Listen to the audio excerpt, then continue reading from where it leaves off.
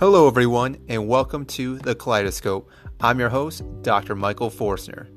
Here at The Kaleidoscope, we talk about all diseases that deal with the gut, Crohn's disease, ulcerative colitis, or any IBS disease. So tune in today when we talk more about our gut.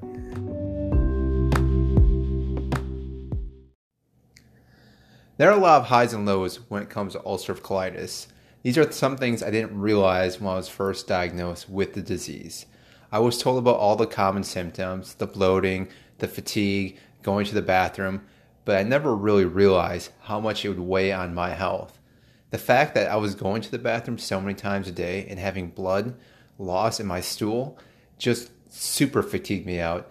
By noon o'clock, I maybe have gone to the bathroom about 4 or 5 times in that day, and guess what? I would have been going to the bathroom even more later that day. So by 5 o'clock, 6 o'clock, I had no energy at all to do anything. I remember my wife just looking at me, wondering if I was okay, and I didn't really have a response to her besides, yeah, I'm fine. And it was heartbreaking realizing that I had no energy to even want to get up to move around. She even asked me one day, let's just go outside, let's just get some fresh air. I didn't even have enough energy to go outside.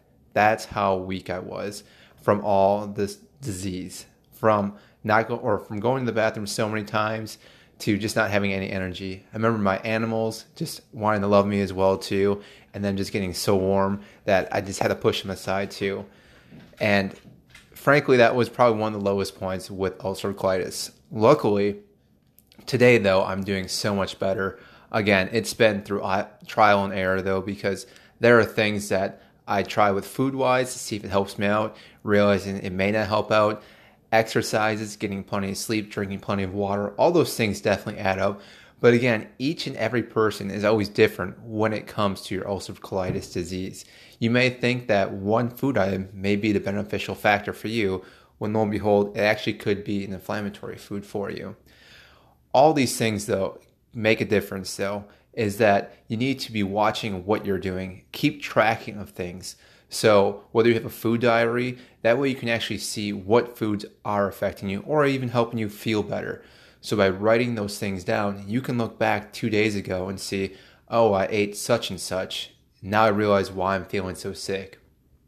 I'd like to take a side note from that because I don't think some people realize is that food that you eat doesn't affect you right off the bat. I mean, you may get some gut pain. That's not uncommon if it's really bad for you.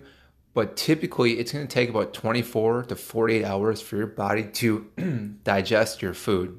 So think about that. If you ate something on, say, Wednesday, and now it's Friday, and you're feeling crummy, you might start wondering, oh, what did I eat?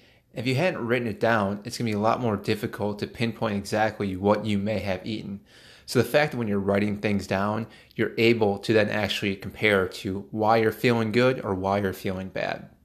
It's also a good way to know if you are getting enough calories, nutrients, and water throughout your day. That was one thing I realized I was not doing, and I still struggle to this day, is getting a lot of water. So some days I'll get about 2-3 glasses of water, which again, it's not enough, but it's more than what most people get. And there'll be other days where I'm drinking about 80 ounces of water. So again, that's a big thing as well when it comes just to tracking. The other thing with tracking too is with exercise, see what feels good. So whether you go for a run and the next couple of days you feel fantastic, maybe running is the best thing for you right now. Or maybe you go running and the next 5-6 days you're super fatigued and barely have any energy. Maybe you need to take it down a few miles or maybe just not run at all for a while.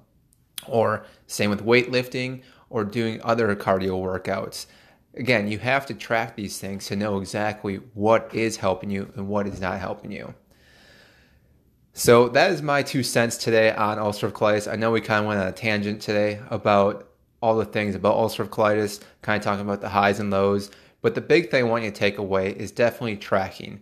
So tracking your food again, tracking your workouts, tracking your sleep, tracking your water intake, all those things just make it so much easier for you to realize what is going on with your health.